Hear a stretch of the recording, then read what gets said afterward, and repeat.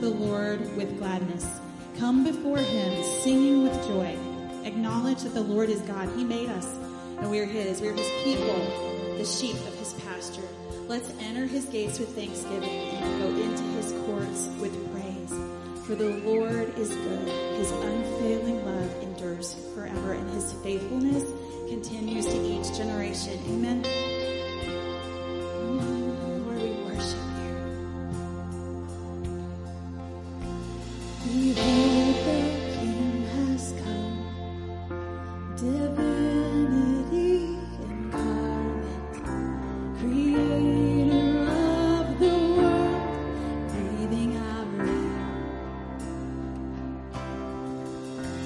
Behold, what light has come, the dark cannot contain it. The Savior of the world is finally here. Oh, come, let us adore him. Come, let us adore him. For he alone is worthy. Christ the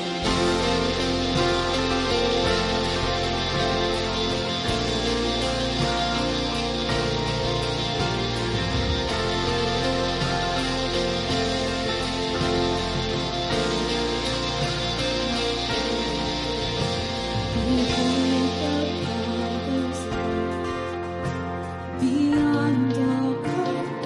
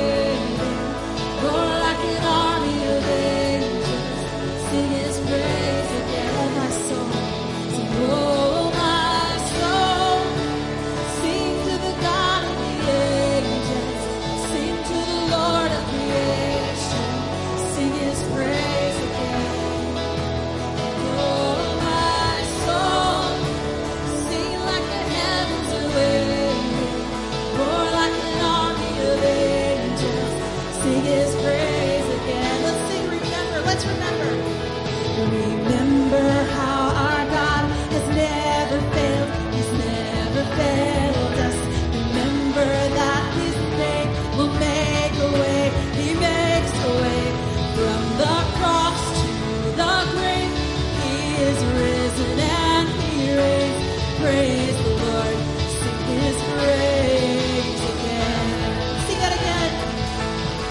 Remember how our God, He's never failed. He's never failed us. Remember that His name will make a way. He always makes a way. From the cross to the grave, He is risen and He reigns. Praise the Lord. Sing His praise again. Oh, my soul, sing to the God of the ages. Sing to the Lord of creation. Sing His praise again. Oh, my soul, sing like the heavens are waiting. Roar like an army of angels. Sing His praise again. Oh, my soul. Oh, my soul, sing to the God of the ages. Sing to the Lord of creation. Sing His praise again. Oh, my soul, sing like the heavens are waiting. Roar like an army of angels. Sing His praise again. Sing His praise again. Oh, sing His praise again. Oh, sing His praise again. Oh, the weight of His glory. Oh, the wonder of His grace, the power of salvation. Oh, it pulled me from the grave. This hope is not empty. And forever He will reign. He won't be put to shame.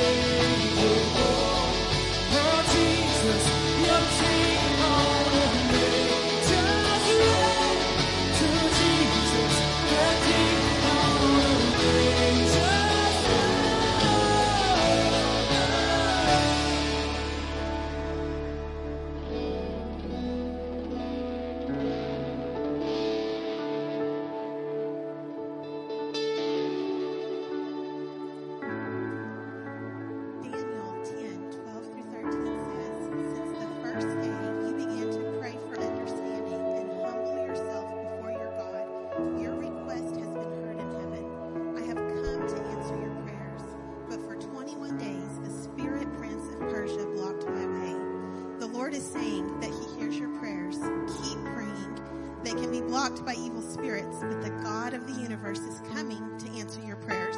Don't give up and keep fighting. Lord Jesus, what a gift you have given us in prayer. It was enough that you died to save us from our sins, but you also want a relationship with us and want to help us in our need. My mind cannot comprehend this kind of love. Lord, grant us perseverance and strength to stay in the fight. Psalm 126:5 says, those who plant in tears will harvest with shouts of joy. And this house will be a house that shouts with joy for all the good things that you have done and all the good things that you will do. And it's in Jesus' holy name I pray. Amen.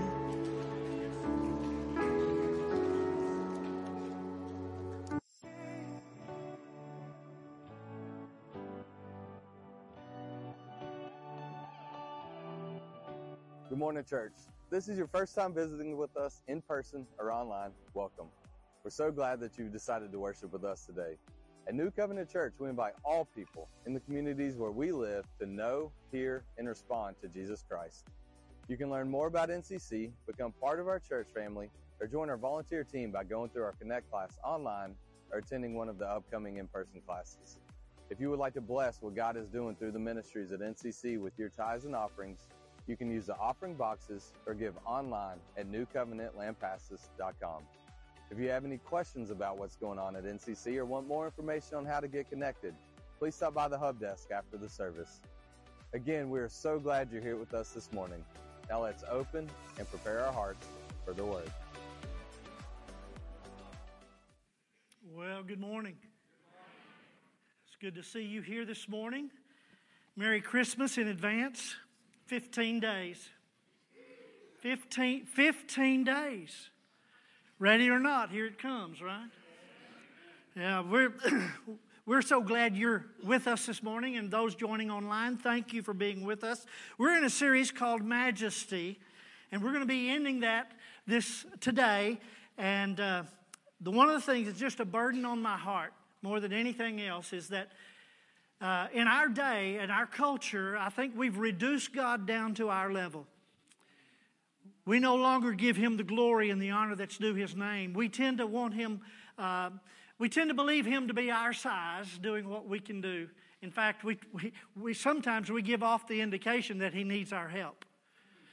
And let me just tell you, he's not recruiting help. He's saving sinners, right? Right? So I found this quote that I thought maybe said it better than I've ever been able to say it over the last couple of weeks. But I want you to listen to this. I'm afraid in our wanting to make God accessible, we've softened all the hard edges and sanded God smooth. We've made him palatable, and we've reduced him down to what can sell. In doing so, we've inoculated people from a true life-impacting, vision-changing, future-altering encounter with the living, breathtaking God. Isn't that good? That's one of those, that hurts real bad to realize that that's what's going on. Isaiah the prophet, one of the major Old Testament prophets, Isaiah, first 5 chapters of him, he was well-known prophet. First 5 chapters, he's crying out to God's people. And in chapter 5, he says, woe to those and woe to those, woe to those. There's 5 woes in chapter 5. Woe to those who call good evil and evil good. And woe to those who are doing all these things. And then in chapter 6, verse 1, he says this. He says, in the year that King Uzziah died, I saw the Lord sitting on a throne, high and lifted up, and the train of his robe filled the temple. And all of a sudden, going from woe to those, Isaiah says, woe is me, for I am a man of unclean lips. I am undone. Well, what happened? The difference between chapter 5 and chapter 6 was not King Uzziah dying. The difference between those 2 chapters was Isaiah got a glimpse of God as he is on the throne. I want you to turn in your Bibles to Psalms 96, and we'll get there in just a moment. Isaiah saw the Lord as he was, and Isaiah later would say, from the Lord, chapter 29, verse 13, this will be on the screen. And so the Lord says, the New Living Translation, so the Lord says, these people say they are mine. They honor me with their lips, but their hearts are far from me. And their worship of me is nothing but man-made rules learned by rote. Jesus later quoted this very verse. In Psalms 96, what I wanted to do this morning is, and through this whole thing, is I want to elevate the reality of who God is in your minds, in your heart. I want to invite us to worship him as he is this Christmas, not just as we've perceived him to be. Psalms 96, verse 4, this is also in the New Living Translation. It says, great is the Lord. He's worthy of our praise. He is to be feared above all gods. The gods of the other nations are mere idols, but the Lord made the heavens. Honor and majesty surround him. Strength and beauty fill his sanctuary. The word honor stood out to me. The word honor means to highly value, to prize, to not take lightly, to esteem, to give weight to ascribe worth, to worship. And I couldn't help when I read Psalms 96, I thought of Revelation chapter 4, where John, exiled to the Isle of Patmos, he gets a glimpse of the throne and the one who sat upon it. And in chapter 4, he speaks of these 4 living creatures who do not rest day or night, saying, holy, holy, holy, Lord God Almighty, who was and is to come. And then in verse 9 through 11, I love this. Whenever these living creatures give glory and honor and thanks to him who sits on the throne, whenever they do that, who lives forever and ever, the 24 elders fall down before him who sits on the throne and worship him who lives forever and ever. And they cast their crowns before the throne, saying, you are worthy, O Lord, to receive glory and honor and power, for you created all things, and by your will they are and were created. Glory, worthy, honor, power to you. Right now, right at this very moment, the 4 living creatures are crying out around the throne, holy, holy, holy. Right now. I don't mean someday. I don't mean the past. I mean right now, 24/7. Holy, holy, holy is the Lord God Almighty, who was, who is to come. And can you see in your mind that when they do that, these 24 elders, the rule of those that God had put in place, they fall down, they fall on their faces before the throne, before God who is on the throne, and they begin to cast their crowns. Everything that they've accomplished, all the rewards and the awards that they could be, they give it all to God. They give it all to God. They give it all to God. Honor and glory and power. Right now. And here we sit in church. Do you understand what's going on in the heavenlies? Would blow your mind. But you see, we tend to make everything about us. So this morning, I was asking the question, what would it look like for us today if we really saw that? What would it do to us? What would it look like for us to honor and worship His Majesty? Would we even be interested? And I asked the Lord, how can I show this? How can I express this? And I've been reading the Christmas story, preparing for the Christmas messages coming up. And the Lord said, the wise men. You see, Christmas, 15 days. I got to get over it. Christmas is coming. I want to use part of the Christmas story to give us a picture of what honor and worship looks like and could look like from us. I want you to turn to Matthew chapter 2. We're going to be reading the story, the account in Matthew of the wise men. Verse 1 says, Now after Jesus was born in Bethlehem of Judea in the days of Herod the king, behold, wise men from the east came to Jerusalem, saying, Who is he who has been born king of the Jews? For we've seen his star in the east, or from the east, and have come to worship him. Now look down at verse 11.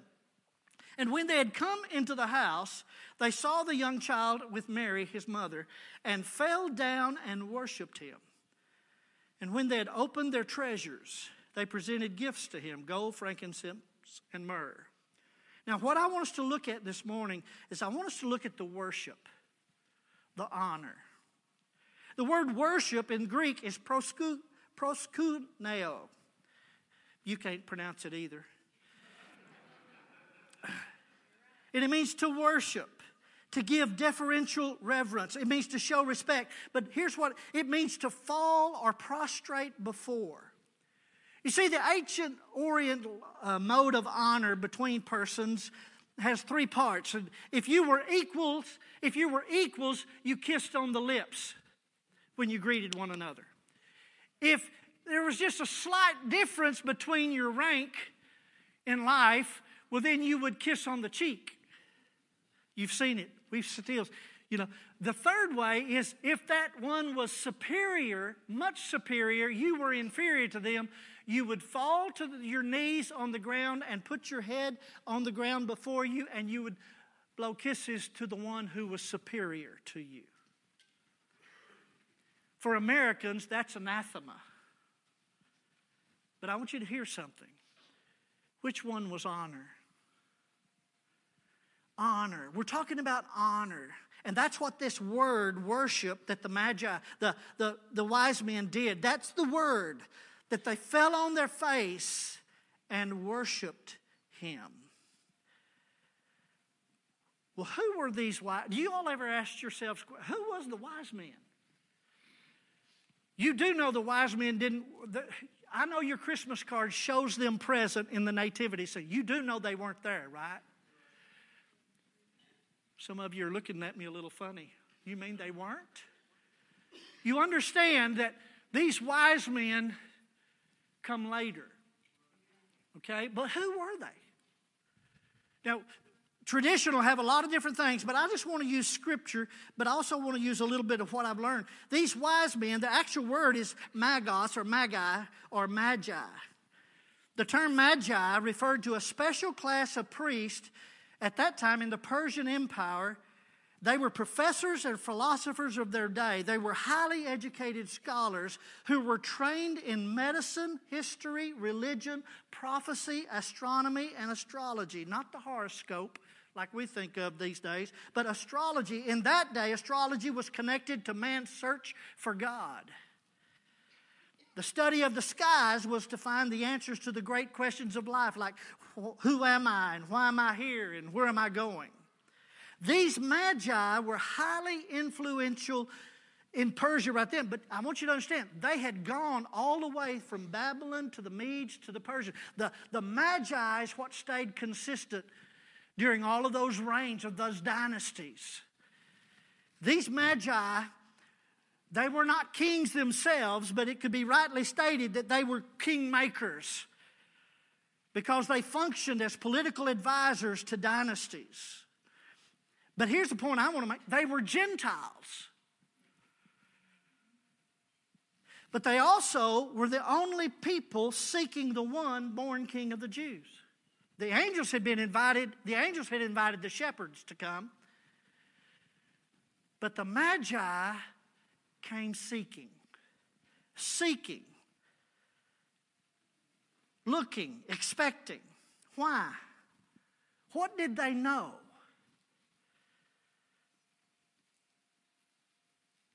So I'm thinking, if I knew what they knew, maybe I would worship like they worshiped. So what did they know? It was just by the words. They knew Jesus. They didn't know him by name at that point, but they knew Jesus was born king. They came to Jerusalem saying, "Where is he who's been born King of the Jews?" They knew kings. They'd been in dynasties. They knew, and you do realize they had traveled, some say, between 900 and 1,200 miles. 900 to 1,200 miles. They had traveled, and they get to Jerusalem, and they say, "Where is he who has been born King of the Jews?" And this word king in the Greek is not just, who's sitting on the throne. They were looking for a world leader that was going to have the kingdom of the world, that was going to rule the kingdom of the world. That's what that word basilia, that meant, not just a king, but a king of a kingdom. In other words, they were looking for the King of Kings and Lord of Lords. Where is he who's born King of Kings in the Jews?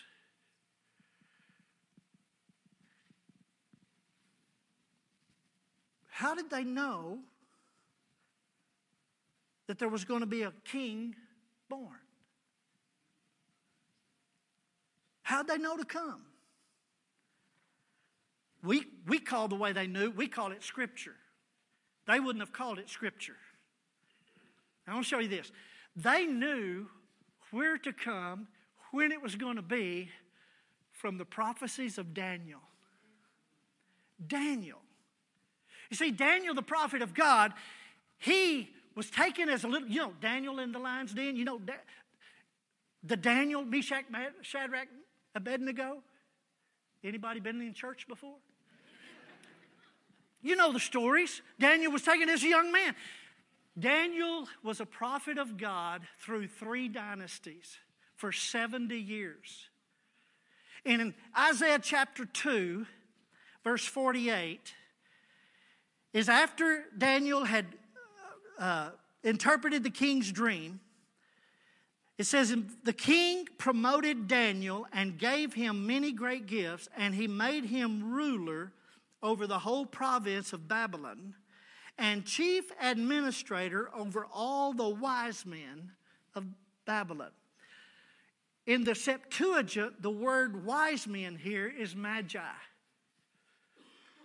So Daniel became the chief administrator over all the philosophers. This whole thing, and I'm going to call them a clan of scholars, of astrologers, these people who knew medicine. They were the most educated of their day. Nebuchadnezzar put Daniel over all of them. And all through 3 dynasties, Daniel is filled with messianic promises and prophecies. And so Daniel, in his prophecies, and if you read Daniel, you'll find out, They knew the prophet Messiah was coming. They knew even the timing. Daniel 9:25. Know therefore and understand that from the going forth of the command to restore and build Jerusalem, which came under Cyrus, until Messiah the Prince, there shall be 7 weeks. In the Hebrew, it's 7 sevens and 62 sevens. The streets shall be built up again, and the wall, even in troublesome times. These men had traveled 1,000 miles on the basis of study and prophecy. Listen, here's what just blows my mind. Gentiles came to worship what Herod and Israel had forgotten, had taken for granted. For 400 years, there had been silence. Israel had been conquered. And right in the midst of what looked like the end of everything, God sends His Son in the fullness of time. Realize these men knew Jesus was going to be born the king. How did they get there? They walked in the light they had. We've seen His star from the east. And they followed the light they had. Verse 9, this is after they had talked to Herod. Verse 9, the star which they had seen in the east went before them till it came and stood over where the young child was. And when they saw the star, they saw the light, they rejoiced with exceedingly great joy. These magi had been looking and expecting and following the word. And now they began to see a refreshed, the light showed up again. Don't you love it when God gives you a new expression, new way of seeing, a new light? You do understand that this was a fulfillment of prophecy too. In Isaiah chapter 9 verse 2 it says, the people who walked in darkness have seen a great light. Those who dwelt in the land of the shadow of death, upon them a light has shined, and they walked, a light has shined. They walked in the revelation of the light they had. And it's just what I want you to hear. I think God, if you'll walk in the light God gives you, you'll end up at Jesus. You'll end up knowing Him for who He is. What we tend to do is we tend to look to other people for light. You have the light of the Holy Spirit. Jesus said, I am the light of the world. You are the light of the world. And I want to tell you, God still lights the way for you to see Jesus. 2 Corinthians 4:6 says, for it is the God who commanded light to shine out of the darkness, who shone in our hearts to give the light of the knowledge of the glory of God in the face of Jesus Christ. Folks, listen, God's still turning the light on. You're just going to have eyes to see it. He's still giving light. He's still leading. They knew He was going to be born king, Jesus. They walked in the light they were given. And they knew to worship the child. And that is one that gets me. Verse 11. And when they had come into the house, they saw the young child with Mary his mother, and they fell down and worshipped Him. Now these are grown men. Grown men. We sometimes we think, well, there's 3 wise men. Folks, listen to me. Those men didn't travel 1,000 miles by themselves. There was probably what we would have considered an army with them. And I'm not saying there's 3. We don't know. It just says magi. We get the 3 probably from the 3 gifts that are mentioned. But the whole point is they had come, and when they came to Jerusalem, they caused quite a bit of stir. And it says that they were saying, where is He who's born King of the Jews? And that word saying there means that they said it to when they entered the gates, they were saying, where is He? Where is He born King of the Jews? Everybody they'd meet, where is He born King of the Jews? Where is He born? They were expecting someone to answer them.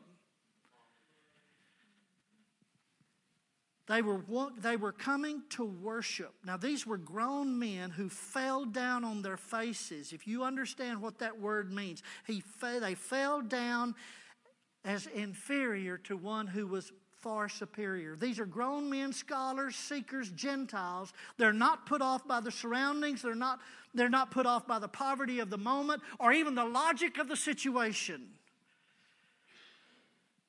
Can you imagine bowing down to a 2-year-old?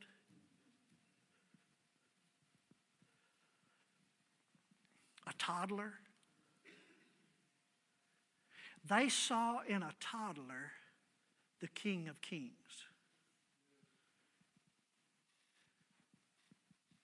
They saw the one who was going to fulfill the prophecies. Who was going to be a world leader. Who was going to save the world. It wasn't reason or religion that brought about their worship. It was the revelation of what was promised. They recognized and acknowledged the child for who he was. For who he was to become and what he was going to accomplish. I'm not saying they understood it all. But what I'm saying is the Father God did. And he honored the Son as a child by Gentiles from the East. And I saw something I'd never seen before. I'm not even saying I'm right. But as I saw it, I realized that these wise men were the forerunners of you and I. Gentiles who have a revelation of Jesus for who he is. And we bow the knee in worship. They were prophetic. They were the forerunners. They were the ones. They were the first of Gentiles to bow the knee to the King of Kings. They knew to worship. Their worship was a prophecy of our own. They understood that this one was now what we see on the other side of the cross. He included us. It included the death, burial, and resurrection of Jesus Christ. We need to ask God to reveal his Son anew in us, through us, and beyond us in our day. They knew to worship. Then one other thing. They knew not to come empty-handed. This surprised me. And when they had opened their treasures, verse 11, when they had opened their treasures, they presented gifts to him, gold, frankincense, and myrrh. And you've all heard sermons about the gold and frankincense and myrrh. And everybody, us preachers like to preach long sermons on different things, little things. But let me tell you something. What stood out to me, they opened their treasures. Oftentimes we think they brought 3 little boxes. That's how we've seen it. It's on the Christmas card, so surely it must be biblical. It says they opened their treasures. Now, I don't know about you, but can you imagine what a Persian Gentile would have brought wanting to honor the King of Kings? They opened their treasures. And they gave to him gold and frankincense and myrrh. It wasn't about the gold. Well, it may have been. But here's what I'm trying to say. They understood something that we tend to have forgotten. Moses told God's people this when he talked about the feast, these feasts that were required for the people to go to. In Deuteronomy chapter 16, the last of verse 16 and verse 17, it says, when they appear before, they must not appear before the Lord without a gift for him. All must give as they are able, according to the blessings given to them by the Lord your God. Now I understand God's the absolute giver. But here's the point I began to see. These Gentiles understood that you don't approach the King of Kings empty-handed. Let me tell you what we've done in our culture. We've made it all, let's just use Christmas. Christmas is all about what you're going to get. We call it the giving season. But let me ask you a question. What's the one question they ask you after Christmas? What'd you get? And you ask your children, what do you want for Christmas? Now, I'm not knocking Christmas. I'm just saying I think we just need to elevate our eyes a little bit. Elevate our eyes just a little bit. And to realize for God so loved the world that he gave. And you do realize that everything you have is a gift. What do you have? What do you possibly have that you haven't been given? You say, well, I earned that. Well, where'd you get the help?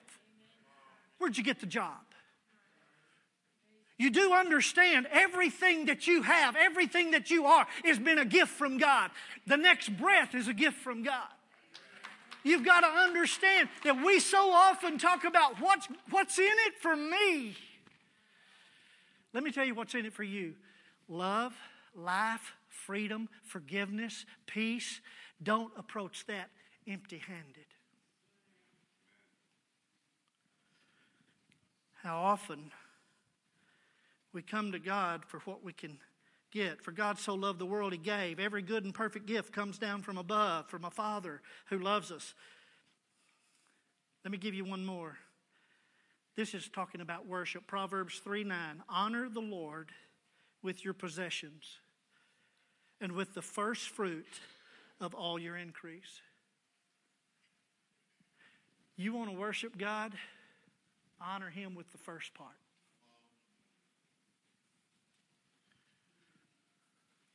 It'll blow you away what God will do with the rest of it.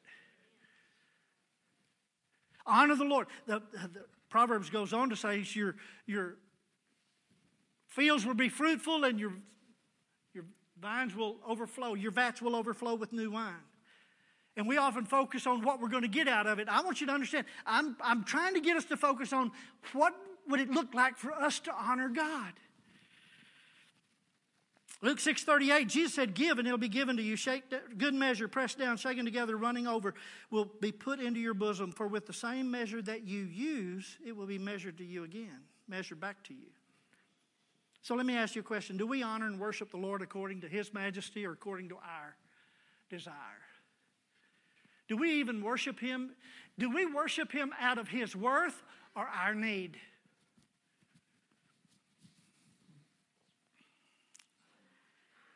Do we trust Him?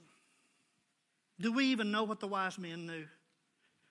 They would travel 1,000 miles to bow on their face before a king. Some of us won't travel 3 blocks. You understand. I'm just saying, it's not a matter of distance, it's a matter of heart. And I am not saying you have to go to a place to worship Him. But let me tell you what, you ought to want His presence to worship. You do note I left out some verses, right? You do know I left out some verses. Verses 3-8. Herod, king of the Jews, he hears that these people were seeking a king. And he gathers his priests and his scribes, his lawyers, and he asks you, where's the Christ going to be born? And they say, well, the prophecies tell us Bethlehem. So Herod calls for these wise men, and he says to them, go and search diligently for the young child. And when you find him, bring back word to me that I may come and worship him also. Not. The priests and the scribes, and now Herod, know there's a king being born, at least from these Gentiles. I'll come and worship him. But they didn't. We've heard sermon after sermon of different things, and we'll say, oh, I'm going to do it, but don't. I'll come and worship him, but don't. You see, these wise men who shouldn't have known travel 1,000 miles to worship the king. Herod and the scribes who should have known won't go downhill 6 miles. So what were they worshiping? Their own plans. Their own promises. Their own desires. So I invite you this morning to consider something. We who should know His worth, because we have experienced the death, burial, and resurrection of Jesus Christ as forgiveness for our sins. He's poured out His Spirit on all flesh. We literally have His living presence in the person of the Holy Spirit with us this morning. And we have this opportunity today to worship Him but many of us won't. What time is it, preacher? No, hear me. What do we think? It's not about getting it over with. It's about getting it into it. Do you trust Him? Jesus came to save sinners. He died on the cross as a sacrifice for sin of the world, your sin and mine. He was buried in a borrowed tomb, and on the third day, He was raised victorious over sin and death. Your sin, my death. Do you trust Him? Do you value that? Will you worship Him? I'm going to invite the altar team to come. Even as Christians, we've become far too familiar with the stories and have forgotten the worthiness of His truth. Truth is a person. His name is Jesus. It's time we repent for talking about it and never coming to the position. The invitation this morning, if you need to know Jesus Christ, there's altar team here to help you with that. If you need things for God to do in your life. But here's the invitation to the rest of us, to all of us. Will I bow the knee and give place and worship and honor to the King of Kings and the Lord of Lords? Will I worship Him in His majesty? I want you to stand together with me. Father, I pray in the name of Jesus right now, and I say to you, Lord, I bow the knee. I bow the knee. I worship you. I repent for being flippant about who you are in a world that desperately needs to know you. I invite you, Holy Spirit, to break my heart afresh and anew and reveal to me the living Lord Jesus as He is in resurrection life, the Savior of the world. I invite you, Lord. I want to honor you. I don't come empty-handed, Lord. I come in surrender and submission. Everything I am and everything I've got is yours. And Lord, I invite this congregation to respond to you in worship. In Jesus' name. The front can be an altar for you. The front rows can be an altar. It doesn't matter, but I'm just going to invite you. Will you worship Him for His majesty, for His glory, for who He is, as He is? We invite you to respond as Megan sings.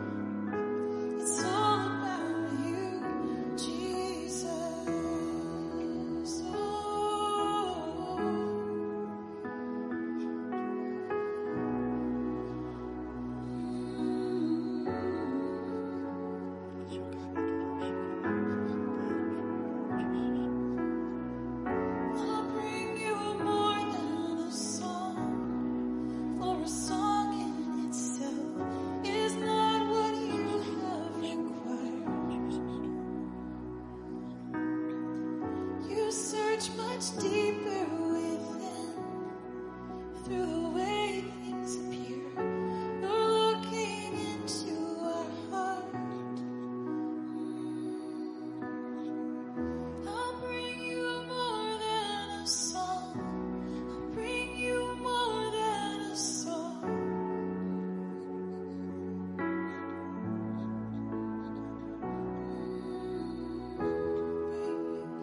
More than a song.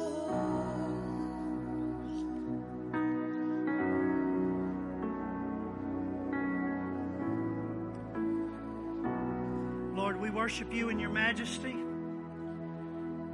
Receive our honor. Receive our worship. We owe it all to you. Everything. We don't have anything that belongs to us. Everything belongs to you. Lord, we don't come empty-handed. We come with surrender and submission to you. We trust you. Let us experience you in all of your majesty, in all of your grace. In Jesus' name. Amen. I want you to look up here at me for a second, if you would. We want to close out with this service this morning. If you have you want to stay, you're welcome to stay. You're welcome to be here. But here's the point. Then also the ministry team will be available to minister to you. But let me tell you, we need this to become a lifestyle, not a one-time event. To worship His majesty. We're going to close with a song in just a moment. I want to tell you the history of the song. In 1977, Jack Hayford, him and his wife took a vacation to England. Can we turn the lights up? He and his wife took a vacation to England. In 1977 was the 25th anniversary for the Queen's inauguration. So everywhere they turned was all about pomp and circumstance and majesty and all this kind of stuff. And Jack Hayford was driving a red car down the road on the wrong side of the road in England. And he began to say, with all of this to a woman, a queen. 25 years a queen. And he said, my heart went to Jesus. And he realized the majesty and what Jesus deserved in our worship. And words began to come to mind. And he said, his wife was right. And he said, write down these words. And he began to quote these words to her. So she takes credit for having written the song. And it's majesty. And we're going to sing it as a closing, as our prayer of benediction. Would you? Even loud and proud. Let's sing it, all right? Megan, would you lead us? Here's the words. Majesty